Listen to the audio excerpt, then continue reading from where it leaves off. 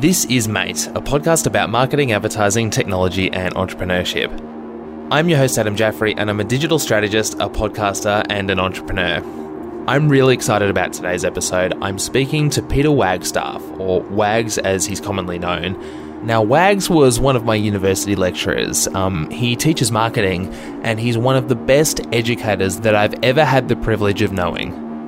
And today we talk about some pretty controversial topics, like how and why the tertiary education system is broken, what we can actually do about that, and the big question, are we actually preparing students for the workplace?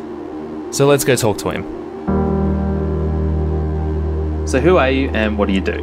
My name is Peter Wagstaff. You can call me Wags. I'm a lecturer at Monash University.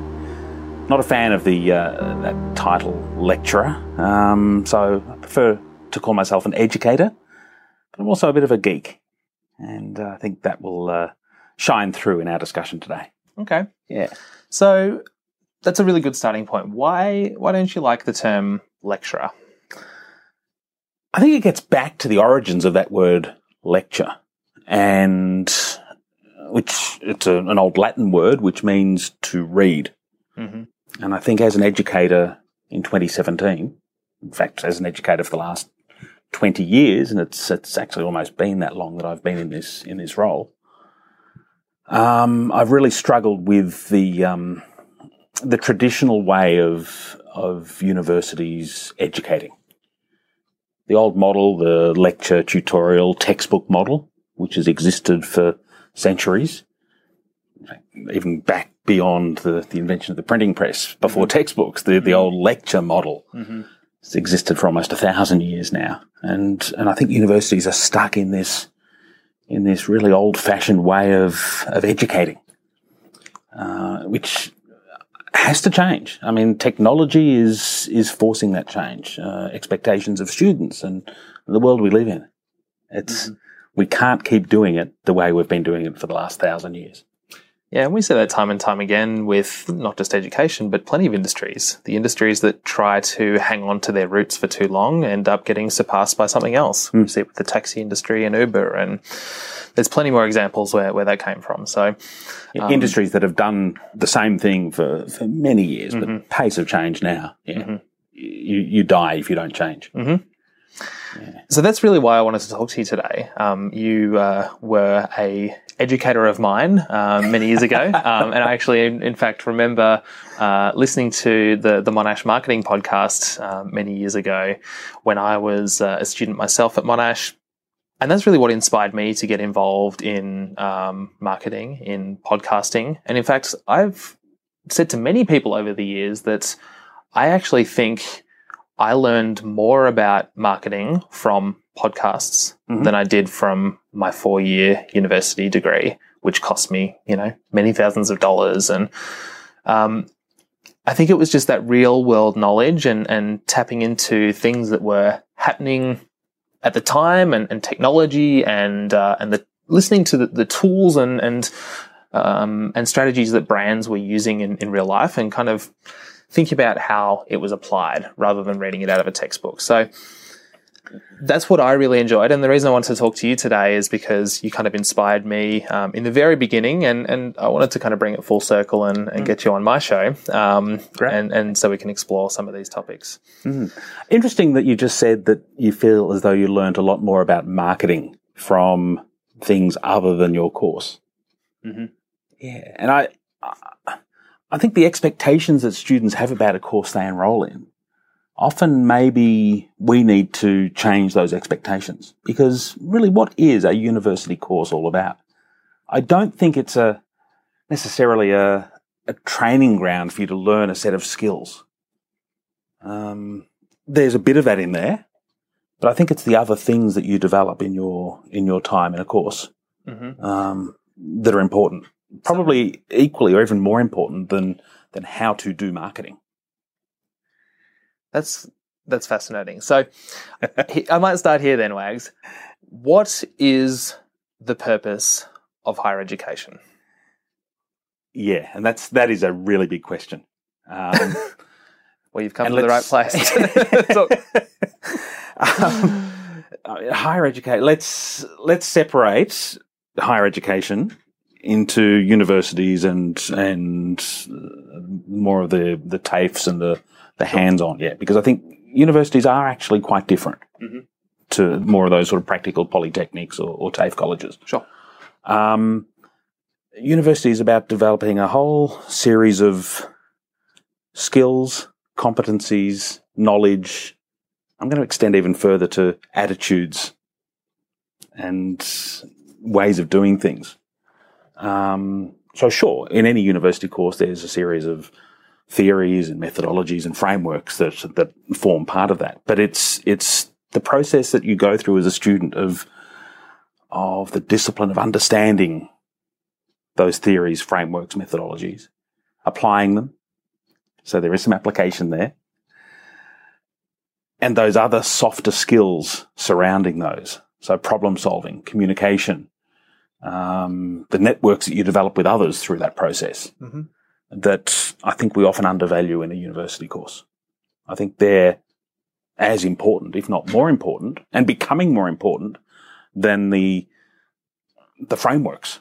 I mean, we've all got a computer in our pockets that if you ask the right question, will give you that framework instantly on your screen. You don't need to remember that anymore. Mm-hmm. This is really interesting because I came into this conversation thinking that universities were almost pointless and obsolete. I don't feel like I really use much of the knowledge that I gained in terms of frameworks and theoretical, marketing knowledge. I've heard you say that on a previous podcast. Too. Yeah, we were talking about this before we started recording. So I think you've got the quote there written down. It's something along the lines of, I've never, literally used the word never 3 times. Okay. Literally never used any theoretical knowledge that I'd learned at university in my real world job. Now, for the listeners, that was on episode 4 with Lee Price. So go back and listen to it. Hold me accountable for what's about to come in the next 10 minutes. So how do you respond to that? Well, I would suggest that you actually probably have used many of those frameworks and theories and so on many times without even realizing. I mean, would you be the person you are today if you hadn't gone through those 3-4 years of your university course? Absolutely not. What did you learn? I mean, that's the... Well, see, and that's a great question, and that's kind of what I was alluding to before when I was kind of going down the path of... I came into this conversation thinking that universities were obsolete. From the standpoint of understanding theoretical knowledge and reading journal articles and that kind of thing.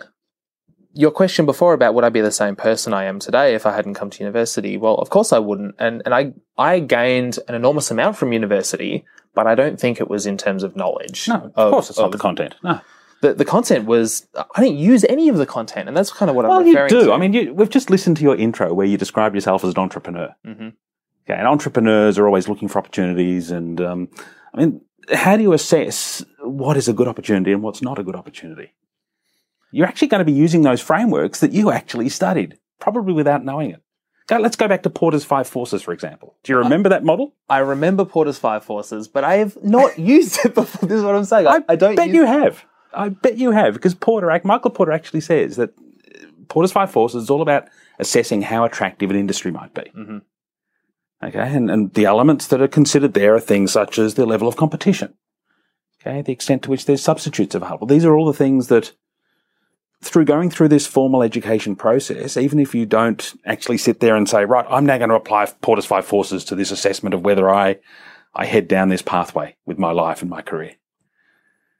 However, subconsciously, you're actually doing it.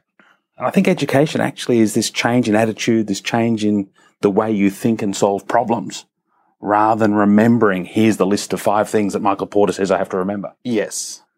Yeah. And I'm not saying that education is valueless. I guess I'm saying that the content of what I learned, I don't remember. I don't frequently use. In fact, Well, you don't need to. And well, exactly, right? Yeah. And I think the way that university is positioned and the way we assess people, and we'll get into all this as well, things like examinations. You have to remember Porter's Five Forces and a bunch of other shit that you have to regurgitate over a 2-hour period and then never think of again, right? We don't need to do that in life because you can look up the resource that you need. So I agree with you that university is great in teaching people a mindset and how to solve problems and that sort of thing. But I think the content and maybe you're right, where at the start of this conversation you said that university is more than just the content, and maybe we're positioning it wrong. And maybe that's kind of the real problem here. I think it is, and it's at multiple levels.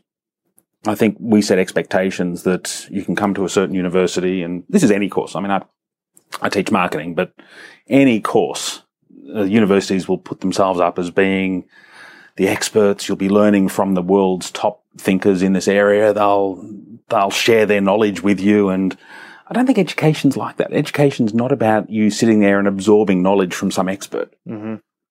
And I've never put myself up to be an expert in any of the stuff that I teach. I see my role more as a facilitator, and I think universities have to actually make that shift, recognizing that, the world's knowledge is now in everyone's pocket. We don't need to have people remember that stuff. That rote learning is history. That's what the University of Bologna did back in 1088 when they were formed. Yep. And instead, it's now a matter of education being so much more than just remembering stuff. And you're right, there are still so many problems. So many universities, they still use the lecture, tutorial, textbook system, which is severely flawed. So how did we get to this point? I think that's maybe a good point to explore, given that we kind of agree that this is maybe a bit of a broken system. How did we end up here? I think it goes right back to how we started here. And universities are huge bureaucracies.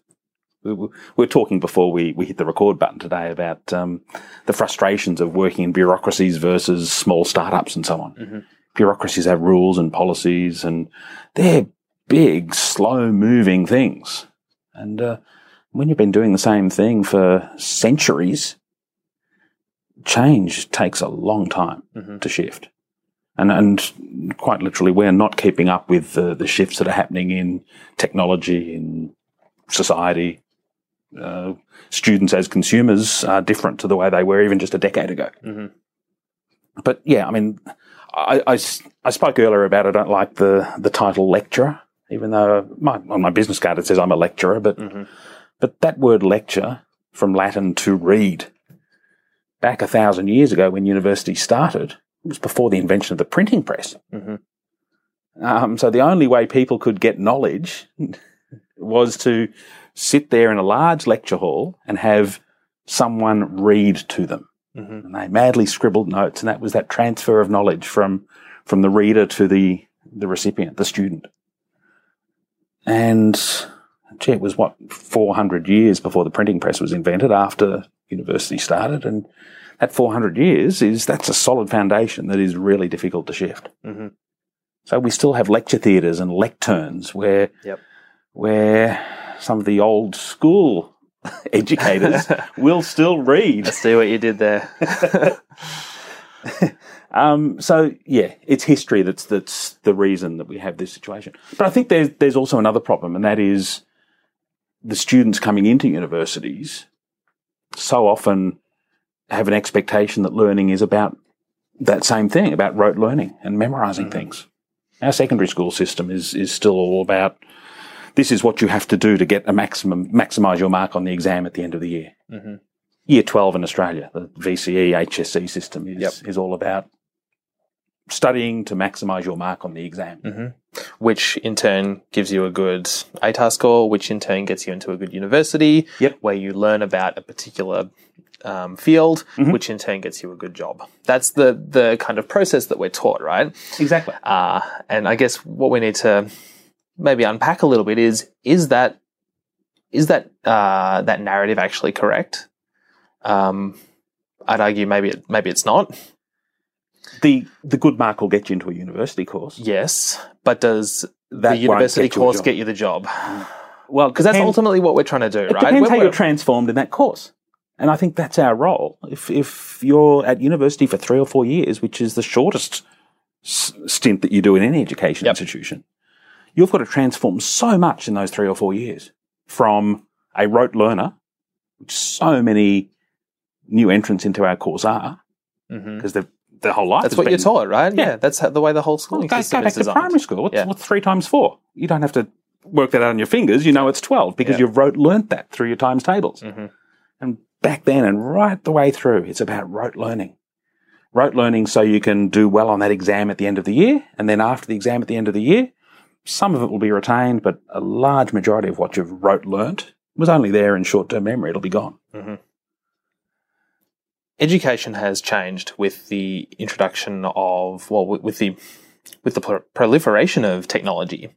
Some things that are really, I guess, challenging the way students learn are short attention spans, having secondary devices or tertiary devices. I mean, tertiary, not as in the pun, as in like you've got a laptop open and a phone and you're watching a lecture screen. Multi-screening.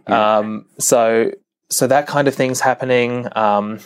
We have strange methods of assessment, like exams, like we've spoken about. Like there's all these really strange, conflicting things that are happening in the education system right now, and particularly for universities when people are young adults. It's really their first taste of freedom when they're 18 or 19 and starting to drink and go out and all that kind of thing.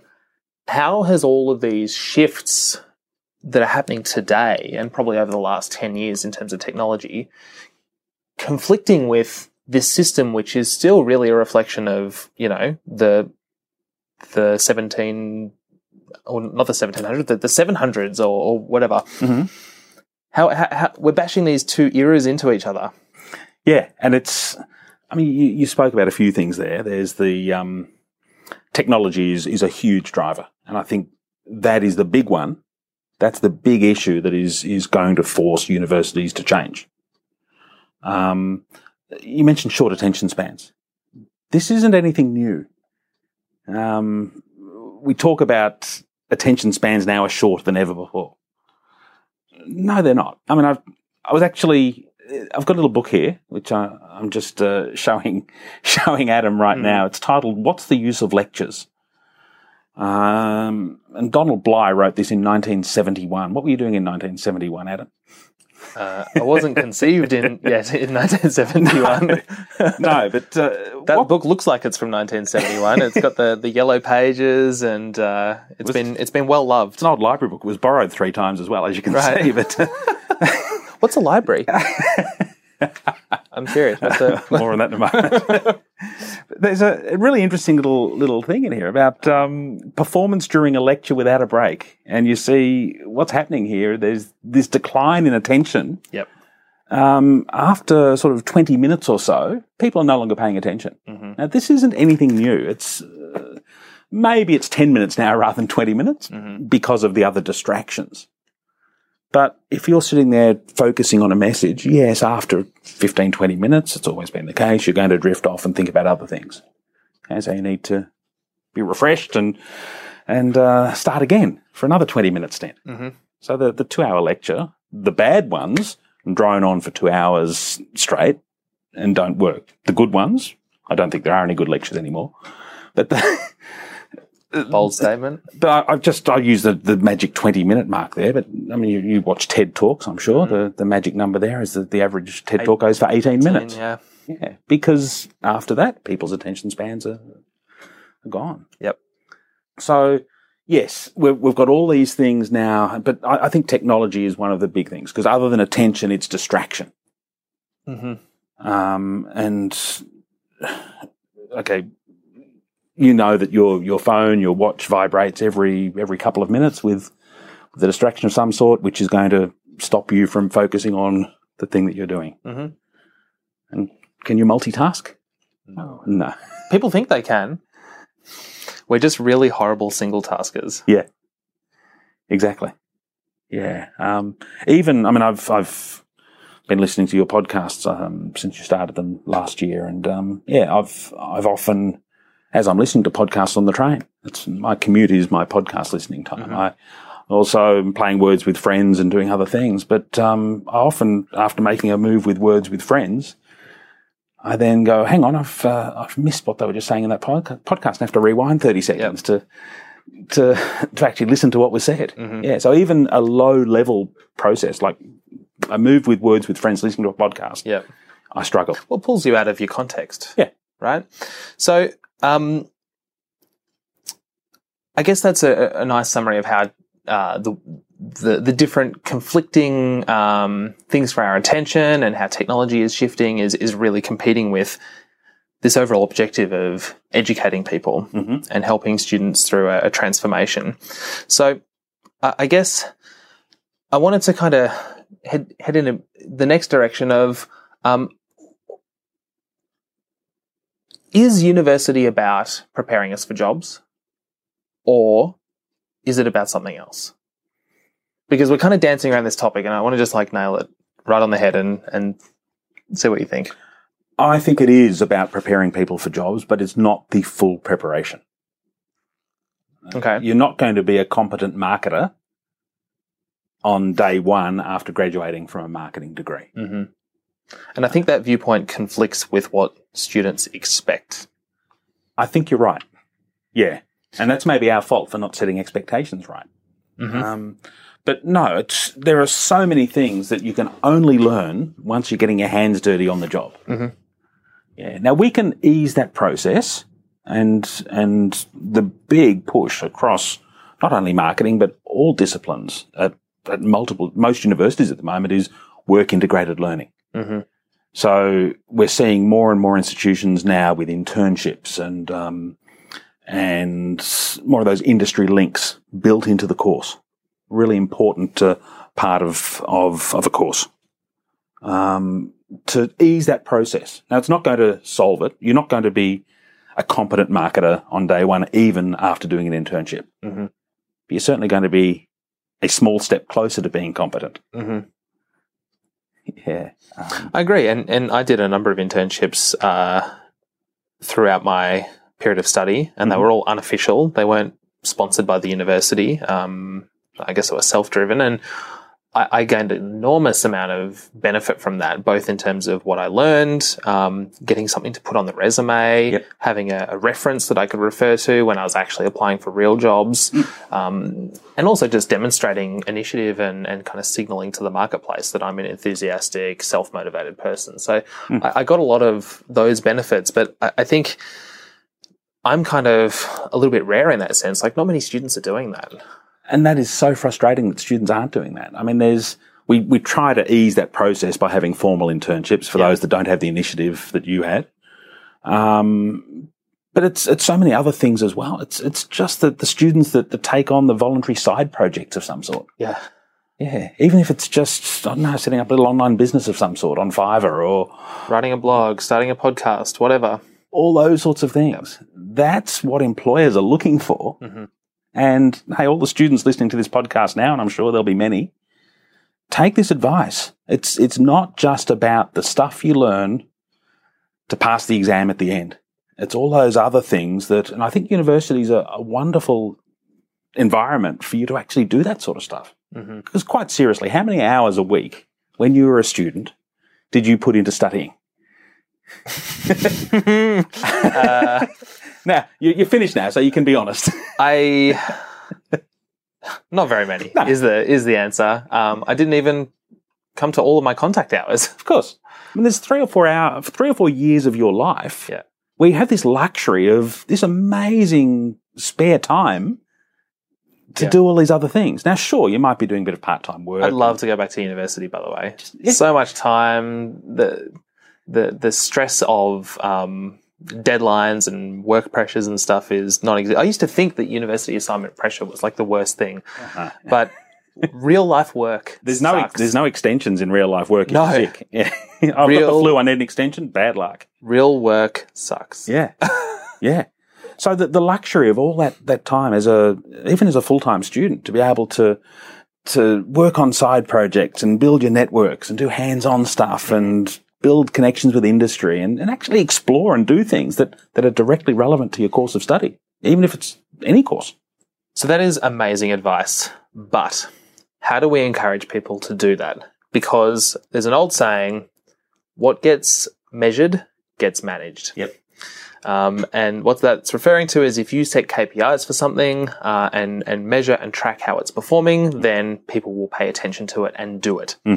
If we don't measure side projects, if we don't measure the cultural experience of university or the personal development that people go through, if we don't have a KPI for that, if the only thing we're assessing people on is how well they did on an exam, that's all they're going to care about. Yeah. So how do we measure these other things? I think it's up to industry to actually play a big role here.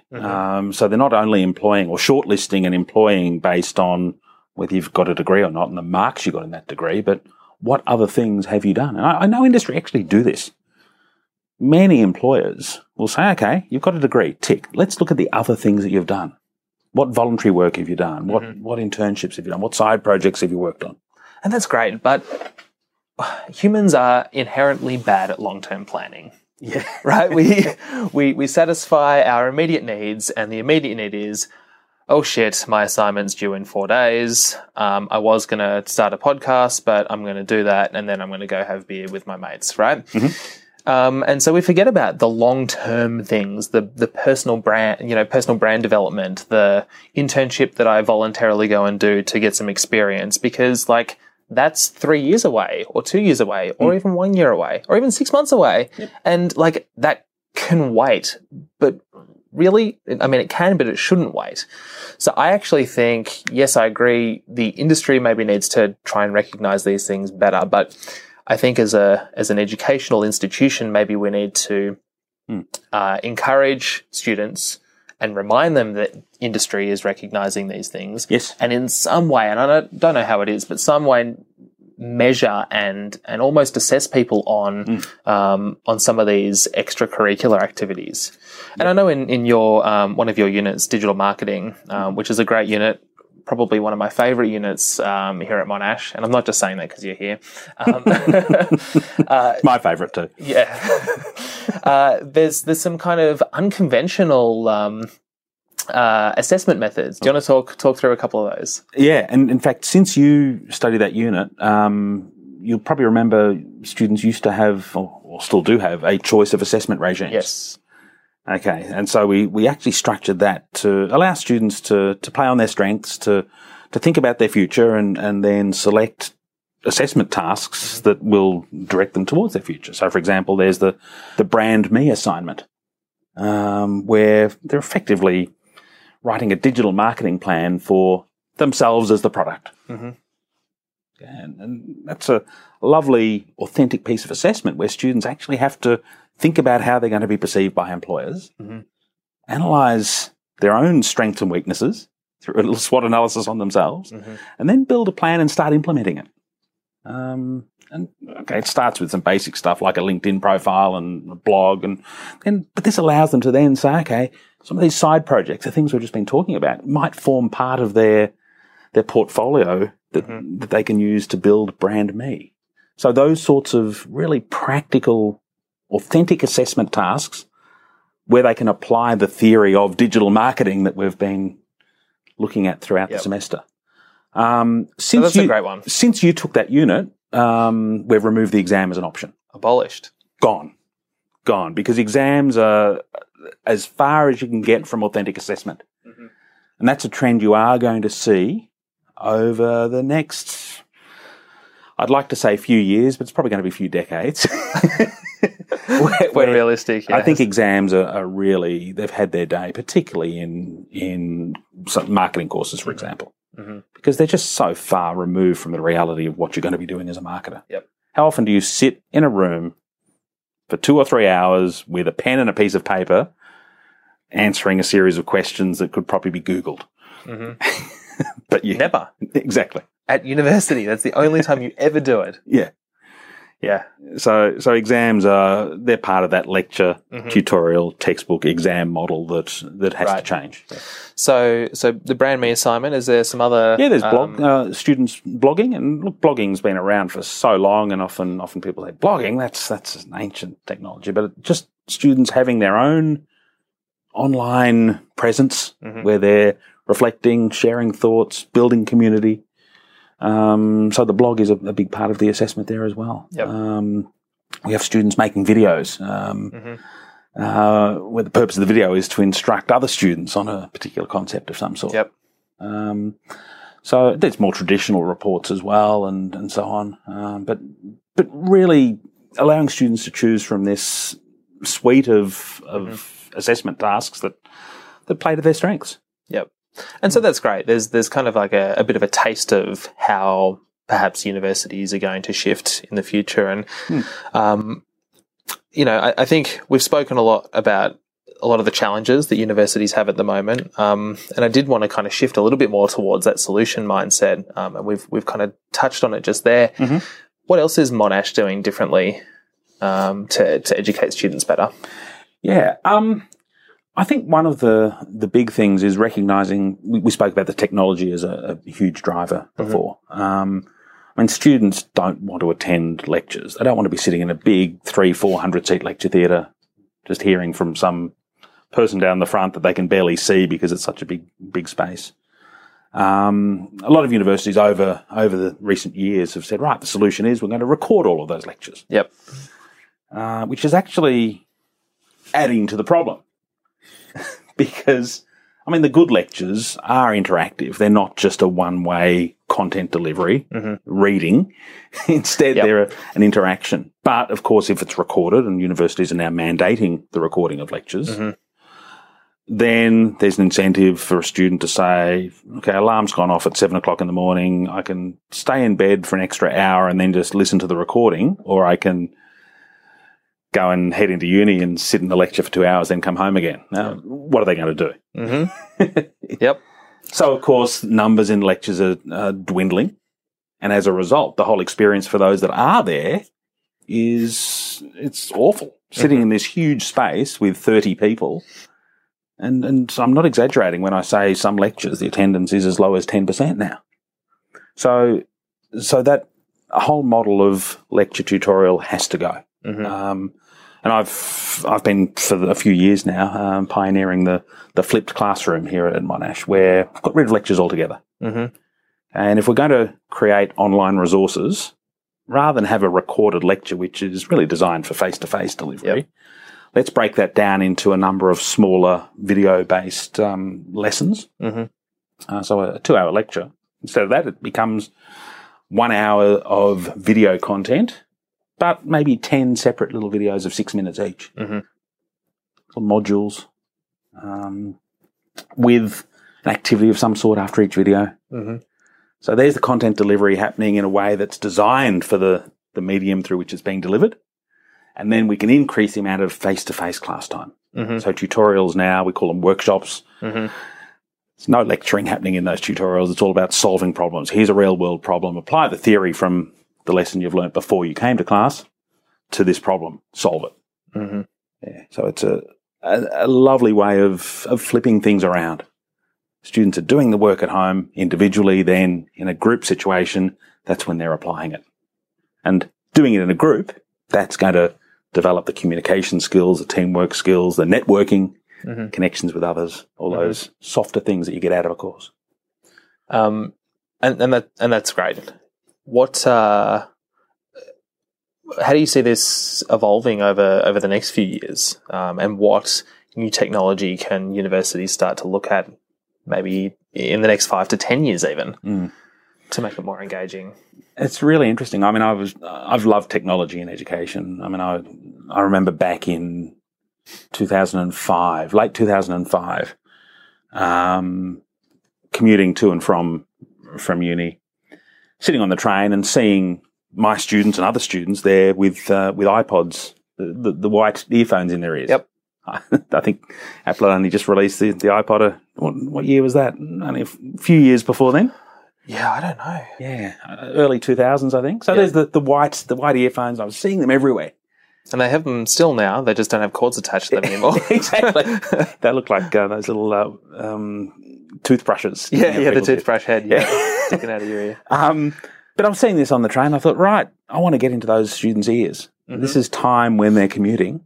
They're not coming to my lectures, so let's get them while they're on the train. So I thought podcasting is going to be... And podcasting was only starting off in 2005. Mm-hmm. I think it was the which dictionary is it that has the word of the year every year? The Oxford or... I think they all have their own ones now. But podcasting was the word of the year in 2005, and I was just discovering it and starting to listen to a few podcasts myself. I thought, right, I can do this.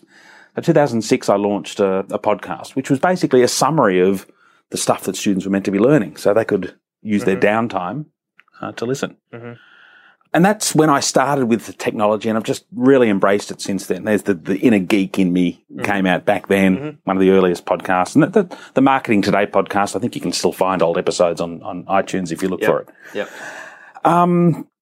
But over recent years, I've shifted. I've shifted a long way back to away from the technology. Technology for the pre-class stuff, absolutely. All the YouTube video content. Mm-hmm. But then when students are here, face-to-face, solving problems in a group, it's not about technology at all. It's about interaction with others. Mm-hmm. That deeper learning happens when you're actually sitting there talking to other people. Sort of stuff. Why did you go to the States last year? To talk to others, to learn through those conversations. Absolutely. Yeah. And in many cases it was talking to experts, but in other cases, just the mere fact that you're reflecting and thinking and sharing that with others, that's when learning happens. Mm. You learn really deeply. So having those small group activities where students are solving problems across a table, getting rid of those rectangular tables where the classroom looks like an Excel spreadsheet, and replacing them with round tables where students are facing each other so they can collaborate and solve problems. So they're the sorts of things that Monash is doing differently. We're actually changing the spaces. Yeah, there's a lot of technology going into those spaces as well. But ultimately, it's about getting students to solve problems together. We're seeing huge success from that. Mm-hmm. But that only works if we stop thinking ourselves as content deliverers. Mm. Mm.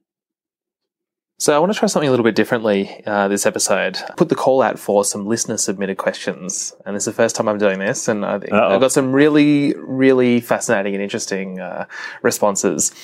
So I'm going to throw you in the deep end as the test subject for the first, let's call it the crowdsourced podcast. Yep. And I want to ask you a few of those questions today. So, the first one is from Max Jaffrey, my brother. Something is your brother, and he actually had a really interesting question. He said that nobody really thinks about what their professor studied. Everyone just thinks that they're really smart and have unlimited knowledge. Wags, how did you find going through your study when you're a student? And also, follow on to that is, why did you choose the major area of study that you did choose? I think it chose me rather than me choosing it. I've got a very interesting background. I'm an example of I think one of the failings of the secondary school system, which is all about you head down this pathway at secondary school. So, and I was a maths science kid at school. So physics, chemistry, the two maths in year 12 and did really well in year 12 and got a really great result. And the careers advisor at school said, right, maths, science, you're going to go and study engineering. You've got the marks for it. That's the course you have to do. Okay. I'm an obedient little year 12 student. I'll do exactly what I'm told. Yep. And I had just had the marks to get into that course. I didn't want to waste those marks and do something that had a lower cutoff score. Because you don't get change for the unused marks. Yeah. So straight into engineering and the first year sort of went really well, but the inner geek in me loved first year. Didn't work, learned how to drink, all that sort of stuff. But then hit second year and suddenly thought, where the hell am I heading? What the hell am I doing? Yeah. And from there I thought, right, I'm going to bail for a while. And I deferred and went out and worked and got a job in an office and suddenly started to learn about business. And I suddenly thought, wow, this is great. I never looked back. And I then started studying part-time, a marketing course, started a TAFE course. But no, this is Mickey Mouse stuff. Let's get serious. So I enrolled in a university course. Yep. Here at Monash. Right. Yeah. And just went from there. Okay. So from, and I guess that inner geek, the math science geek is still there. Oh, it definitely is. And that's probably driven my passion for technology as well, I guess, and coding, which I think is important, all those sorts of things. But then I guess making the move, and I worked in industry for quite a few years before I started doing a bit of part-time teaching. And I suddenly thought, hey, wow, this is even better. Loving the whole interaction with students and seeing them learn and grow, and just did more and more teaching, less and less work in industry, and just gradually made that shift. So where did you work? Mainly the printing industry. Okay. I've gone from the second oldest industry to the first oldest industry. Yeah. So lots, and look, the printing industry, another classic example of an industry that's dying or certainly changing a lot as a result of technology. Yeah, primarily we printed business forms. Right. And so that side of the printing industry totally dead now. You don't have business forms anymore. No. This was before the days of the personal computer in small business. So interesting shift from engineer to marketer to educator. It's really, and I've never asked you that before, so it's okay. Thank you for that summary. But having said that, I mean, your question, Max, thanks, Max. You actually asked about this perception that professors have unlimited knowledge. I've never put myself up as the font of all knowledge in anything I'm teaching. Instead, I'm the facilitator of students. I'm going to use the word exploring. I think I have to encourage students to explore and be prepared to take chances and know where to find the knowledge themselves. Do you think that's a rare attitude for somebody who works in education such as yourself? Professional educators, I think this is a very common way of thinking. Yeah. And I think it's one of the other flaws of the education system. And you spoke about KPIs before. Many educational institutions, the KPI for an academic is research output. Okay, so their number one thing that drives them is writing that next journal article, getting published in a top A-star journal. And teaching just happens to be one of those annoying things that happens on the side. Right. Yeah. And as a student, you know when you're dealing with a lecturer like that versus a lecturer who's a passionate educator. So why... And maybe this is going back to the start of our conversation about how maybe some of the university system is broken, but why do educational institutions permit that to happen? Shouldn't you just, if you want smart people who are great at writing journal articles, just let them write journal articles and don't force them to teach?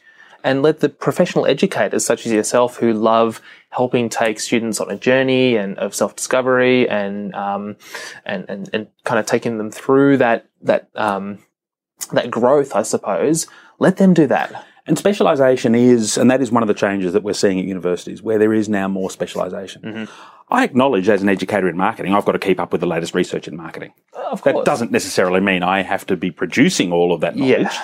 But attending the conferences, mixing with the professors in the department that actually have that expertise is a critical part of it. But absolutely, I'm in an education-focused role now where I can do that. Okay, we have others that are research-focused that are able to do that. So this specialisation is actually now occurring. And I think universities are now respecting that. So I hope that answers your question, Max. So that's a really nice segue to a question from Matt Bell, who is also a Monash alumni. And he asked, what should the balance between book learning and industry-based learning look like to prepare students for the real world? And maybe what he also referenced in regard to this was, reading journal articles and that kind of thing. And does that actually contribute to real life skills that you can apply to your professional working job? Yeah. Interesting. Matt used the phrase book learning, I think you said. And I'm certainly not a fan of book learning. I mean, and that's apparent from today. Yeah. But it still happens at universities, and I think it still will for a while to come. So, and I think there's some core foundation knowledge that maybe that is appropriate. Mm-hmm. A lot of first-year subjects where you're learning the foundations of accounting or management or marketing or whatever it might be. Maybe there's a need for that. But I think as you progress through your course, much more of that industry-based learning or authentic learning needs to be coming into what you're studying. Mm-hmm. And I love this phrase, book learning.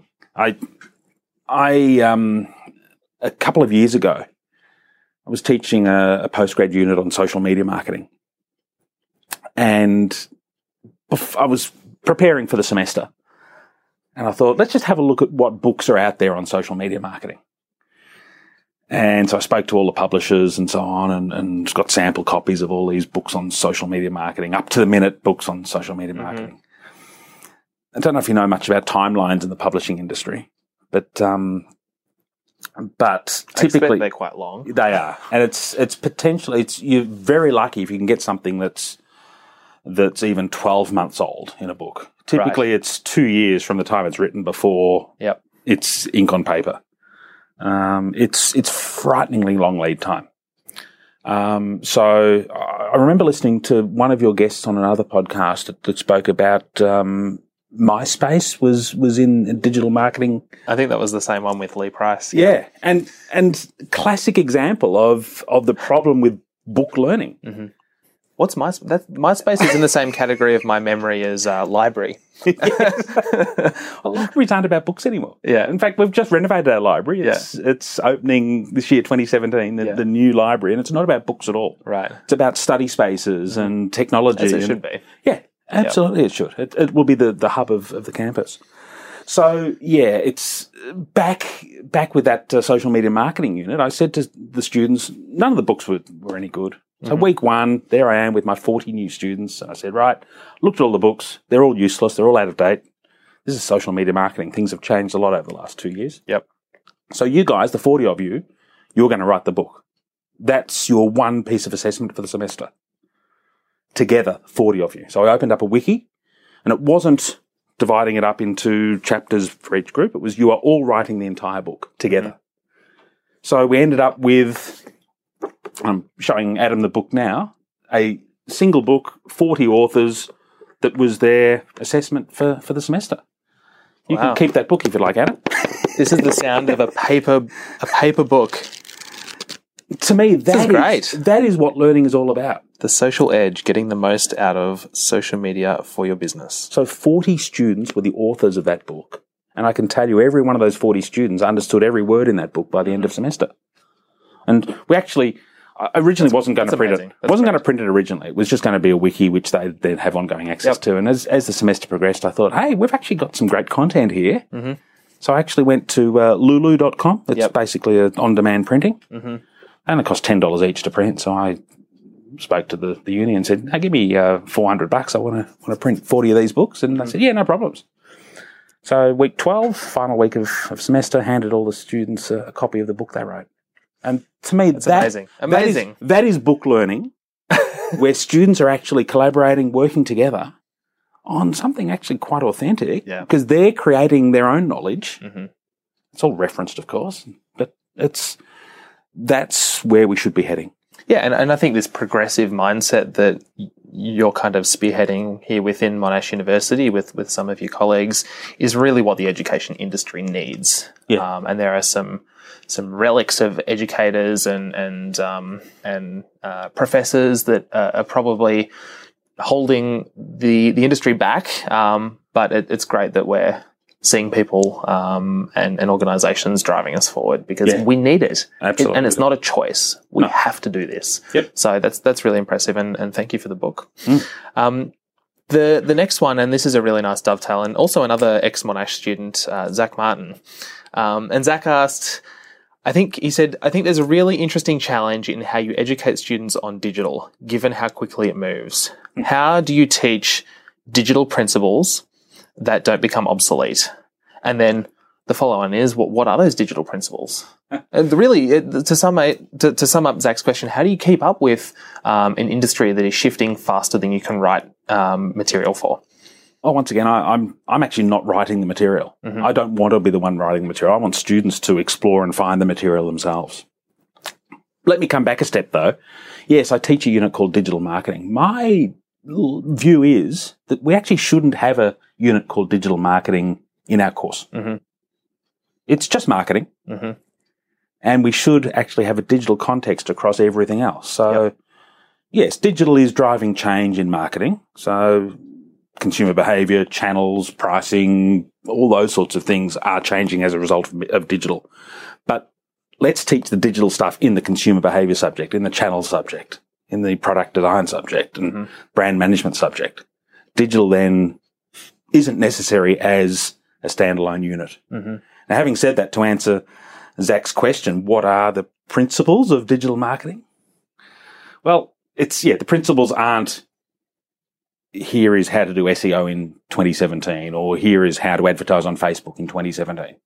I think the principles are bigger principles associated with the digital economy and the way the digital economy is different to traditional economies. And as a result of that, how we have to think differently. Yeah. So those digital principles, they're really fundamental things. They're actually not hands-on practical things. Yeah. You're going to learn those hands-on practical things through your side projects as you did. That's why you're podcasting today. And also when you get your first job. Yeah. Because every job has a specific way of doing things and one company is different to the other. So you need to learn how to do it their way. And I mean, digital has changed marketing communications, for example. Marketing communications, you've worked in that industry yourself for a long time. And marketing communications primarily used to be one-to-many. And we've seen this shift as a result of digital to one-to-one. Also, seen a shift many-to-many, consumers communicating with other consumers. So I think they're the principles that we need to understand, not the hands-on, here is how to advertise on Facebook. Understand that the nature of communication is changing. Now, how are you going to apply that in 2017? And then in 2018, when you're in your first job, you'll apply it very differently, but the principles will be the same. So it's talking about looking into the future. And this is a question from Paul Raimondo, who is also a MATE alumni from a few episodes ago. And Paul asks, how do you see future content or curriculums facilitating practical skills for the workforce in 2020? 2020. Yeah, students starting this year will be hitting the workforce in 2020. Yeah. Great question, Paul. And I think to answer your question, I've probably answered a lot of that already in terms of it's not so much about the content or the curriculum. I think it's more about the those softer skills, the mindset, encouraging students, the employees of 2020 to recognise that it's not about just passing an exam. It's about being active learners and curious explorers, being prepared to tap into the knowledge that's out there already. I don't set the curriculum. The curriculum's set by the information on that device in your pocket. We just want our students to be at least literate in being able to understand what's the good quality information and what's not, which are the facts and which are the alternative facts. Nice little political reference there. And really, it's about the softer skills. Yeah. I think I've probably answered the rest of Paul's question with other things I've said today. So talking about specific skills, Will Egan wanted to know, do marketers need to know how to code? How to code, yeah. And I loved the episode where you interviewed Will. He's a MATE alumni and a Monash alumni. Absolutely. I remember Will from quite a few years ago now, and I love what he's doing with Code the Future and so on.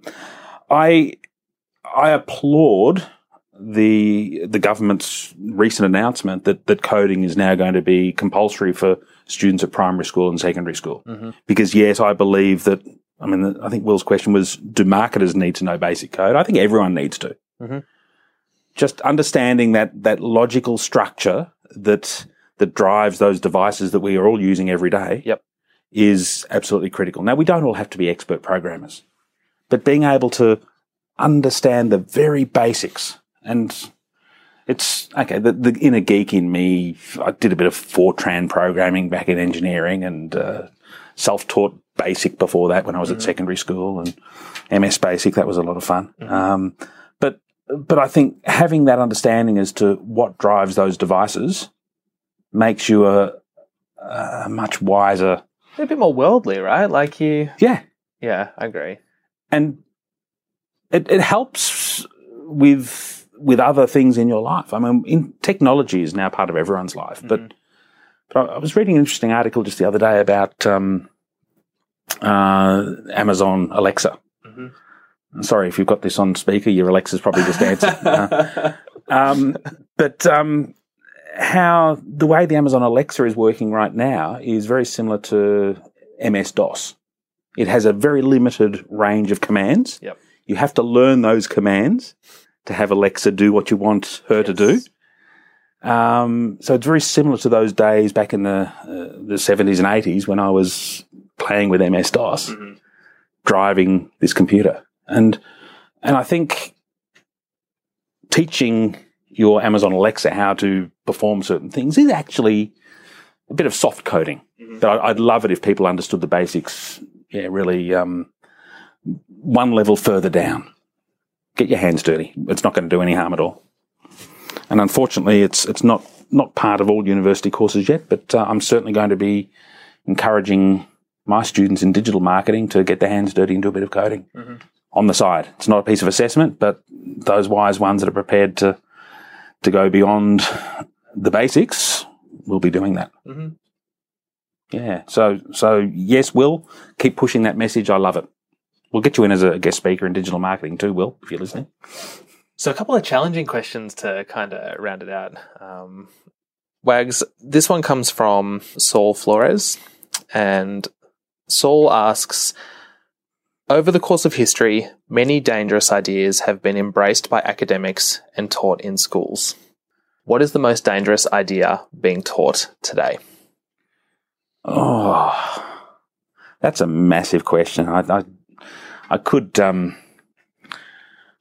head down a very political line here if I wanted to, but I'm going to be consistent with my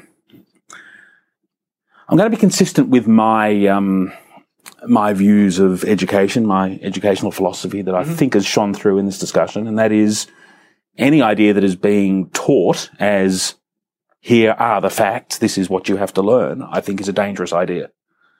I prefer to see alternative ideas presented, so students are then able to become critical and assess each of those ideas and decide themselves what is correct. Mm-hmm. I think that's probably I'm probably even not answering the question there. Saul is probably asking the same question that I'm answering here. Uh-huh. And I mean, a good example, I was listening to the podcast just the other week, Bryony Cole's new podcast on the future of sex, where she spoke about the teaching of abstinence-only sex in some of the states in the US. I think Texas, where 92% of sex education is about don't do it. Mm-hmm. It's a lovely example of a really dangerous idea. Mm-hmm. I prefer to see the educators there saying, here are a number of views on sex, and some believe in abstinence, others believe in exploration and so on. You guys go and do some research and critique it and come up with your own ideas. Go and experiment and come back to us. Explore. A practical assessment. Not necessarily hands-on. But I think, a dangerous idea is here are the facts and this is the only way of doing it. Because, as we know, there are facts and there are facts. Yes. Don't worry, I can edit that bit out later, by the way. I don't think you need to. No.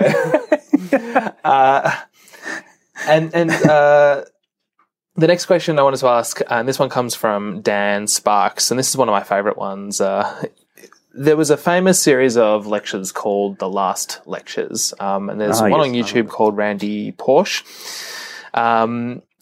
And it was about what a lecturer would give if it was their last lecture before they passed away. So, Wags, what would your last lecture be? I actually remember that one. I'm going to tear up here because I actually did tear up when I remember watching Randy's lecture. It's a must have magnificent. been about a decade ago, I reckon. Yeah. It was a computer science lecture, I think. And I think so. he was diagnosed with cancer. Yep. And yeah. Yep. I'll put the link in the show notes. I watched a little bit of it today in preparation for this, but Yeah, I remember watching it all those years ago, and I did literally tear up as I watched it a decade ago. But that's an awful question because I never want to have to give a last lecture. In fact, I don't give lectures. I don't give lectures anymore. I don't think skirt the question. okay. What would my last lecture be? I think my last lecture would. Or what be lesson would you want to impart? My lesson would be that I think that students have to take control of their own learning. I would want my message to empower students to take control, to become independent, and to recognise that it's not about what they are told they have to learn. It's about them being empowered to explore, to use this wealth of information that's at everyone's fingertips now, rather than just listen to the one person. It's a really interesting response, isn't it? Because it's not about listen to this content. It's about listen to this approach. It's about don't listen to this content. Yeah. It's about go and figure it out yourself in a way. It's actually quite ironic because it's the last lecture would be anti-lecturing. Yeah, quite literally the last lecture. Yeah. And that'd be a wonderful way for, okay, that's, and at that point, all universities would demolish their lecture theatres. Yep. Good luck with that. I'd love to see that. Okay, great. I love it. So, Ags, what's exciting you right now? Oh, yeah. I'm probably going to give a geeky answer here, and the inner geek is going to say that it's all the artificial intelligence and Internet of Things and the revival of podcasting and all sorts of other things like that. But probably of all the geeky things, probably the thing that's exciting me most is probably the geek educator answering here, and that is big data and how that leads to this massive field of what we call learning analytics. Now that we've dumped the lecture theatre, we've got students online, the massive data that we are developing here, and we can then predict, there's predictive analytics to look at student behaviours and how that leads to learning outcomes and so on. So you're saying on the online portal where students go and watch the 10 6-minute videos in preparation for this week's, what did you call it before? A workshop? Yep. To prepare for the workshop. You can look at the analytics behind, and maybe it's not on an individual level, but it's at an aggregate. It is at an individual level. Okay, right. So students who actually complete the tasks and watch the video and do the practice questions and all that kind of stuff, that leads to a particular mark at the end of the year. Or you can predict what mark they might get. That's a very simplistic view that you've just described there. Because I don't think it's as simple as if a student does this, this, this, and this, then they'll get a full mark. And if they do part of it, they get a partial mark. No, it's looking at their behaviours and maybe completing only 75% or just dipping into them every now and then on an irregular basis might be a better way for them to learn. So, and big data is all about looking at what is happening through the data and then drawing conclusions from that. Okay, so, and that is actually a really exciting field where we can actually do it right down to individual student level. Have you got any results or kind of insights that you can share from your initial and probably one of the big insights that, and I've been doing this for a few years now, and if any of the students that have received one of these emails from me is listening, then hi. 4 weeks into semester, looking at that data, we can actually say, okay, here are some students that are at risk. Because we can look at previous semesters and students that behaved in a certain way in those first 4 weeks of semester. ended up dropping out or failing or other things. So we can take that data, model it into this semester and say, right, 4 weeks in, let's have a look at those who are at risk based on prior data that has shown that they are at risk. So the behaviours are things like they've logged in once, or they've completed no tasks, or they're or even inactive or dormant. Even finer, time on task. So they're logging in, but they're skipping through stuff more quickly. Right.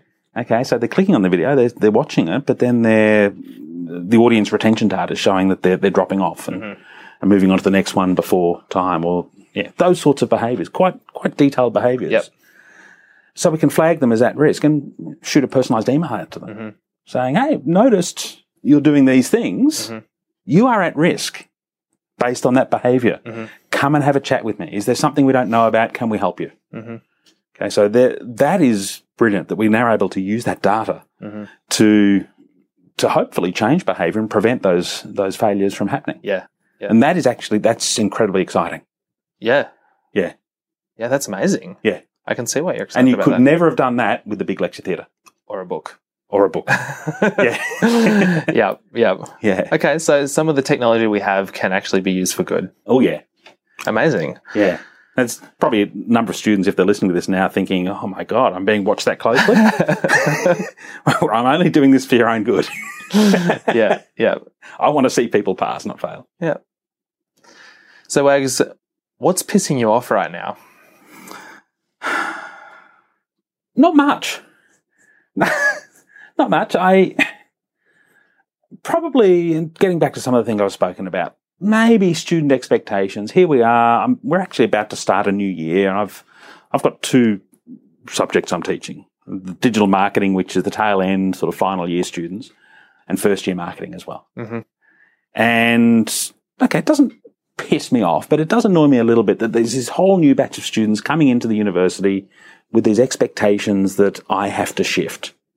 And I'd love it if secondary schools and the careers teachers out there were able to go beyond the Year 12 exam and prepare students for this pathway, this journey that we take them on in their 3 or 4 years here. It's hard work for us to shift in the time that we have students. Is that not passing the blame a little bit, given that universities have contributed to this problem? Absolutely, yeah. We can't really pass the buck to industry or to secondary schools and say universities are a large part of it. Yeah, absolutely. Oh, even my colleagues from other departments that are still using lecture, tutorial, textbook, exam, students come from that class straight across to ours. So yeah, it's my colleagues as well. Right. Yeah. So this student expectation is pissing me off, and that student expectation is driven by so many other forces. Yeah. So to kind of let's wind back a bit. It's not really pissing me off. It's the biggest challenge that I'm facing. Yeah. So to kind of go full circle to where we started this discussion, and it might be a nice note to kind of round it out at. How do we do that? Because there's, like you said before, there's lecturers that are still using the same traditional model and the same methods of assessment, and it's great that you are getting students to write their own textbooks. It's great that you're getting them to do a brand me assignment and abolishing exams, but you're one man within one organisation. There's others. But how do we fix this industry? Yeah, it's happening. It's taking time, but it is happening. I mean, students are voting with their feet. They're not going to lectures. They're at the end of every semester, they're evaluating the quality of the units that they're studying. That's my KPI, the student evaluations. It's one of them. Looking at changes we're making, and students are telling others. It's the shift is happening. But it's going to take time. Yeah. We're in massive bureaucracies. The whole education system is a big bureaucracy that just takes time to change. And I'm very excited about the direction it's heading. Yep. But I do worry that it's going to take too long, because me too. Things like online learning, where you can consume your own content for free, you can go and watch MIT lectures or whatever, and learn things yourself in your own time, in your own space, in your own method. Yep. Or organisations like General Assembly that just run short courses for $1,000, and you can learn your social media marketing, or you can learn how to code, or you can learn how to be a designer or whatever. And I think those kinds of things are going to really start to cannibalize the traditional universities in terms of actually imparting usable knowledge. In terms of the content and the curriculum, yes, I agree with you. In terms of those soft skills, those additional mindsets, I think universities still have a huge advantage there, and we need to be able to make our curriculum and content relevant, connecting it to those soft skills. Yep. And there will always be a place for universities. But I think they actually work together. I encourage my students to go and do those online certifications and learn those other more practical skills. That's part of the side project. Yeah, I think the irony is, Wags, that universities and in a marketing role and on a marketing podcast, I think the irony is that universities have a branding problem. Yes. And that's a marketing challenge and a communication challenge. We have to shift expectations of the university's customers, the students. Yes, agreed. Huge challenge. But I think we're heading in the right direction. Maybe not quite fast enough.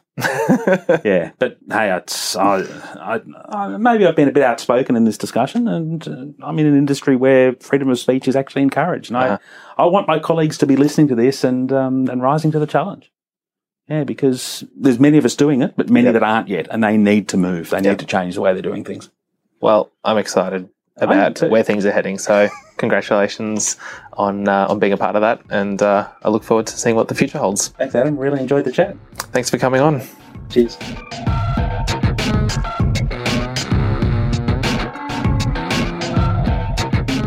Thanks for listening to Mate. If you are a university student and you're listening to this right now, I would love if you could send me an email. My email address is adam@matepodcast.com. And I'd just love to hear your feedback about what you thought of this episode or any others that you've listened to. So please send me an email. I'd love to hear from you. I also want to thank Wags for your support of my podcast and all of my other adventures through life, but also for coming on the show today and for having such an interesting and candid conversation about some of the big issues that universities are facing today. Thank you. This episode was edited by Josh Armour from ArmourPod Productions. The Mate logo is created by Courtney Carman, and the music is by Nine Inch Nails, used under a Creative Commons license.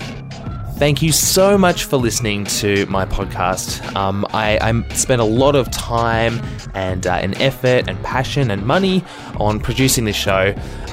It is made with love in Melbourne, Australia. That's my hometown. I'm your host, Adam Jaffrey, and this was a Jaffrey product. Bye for now.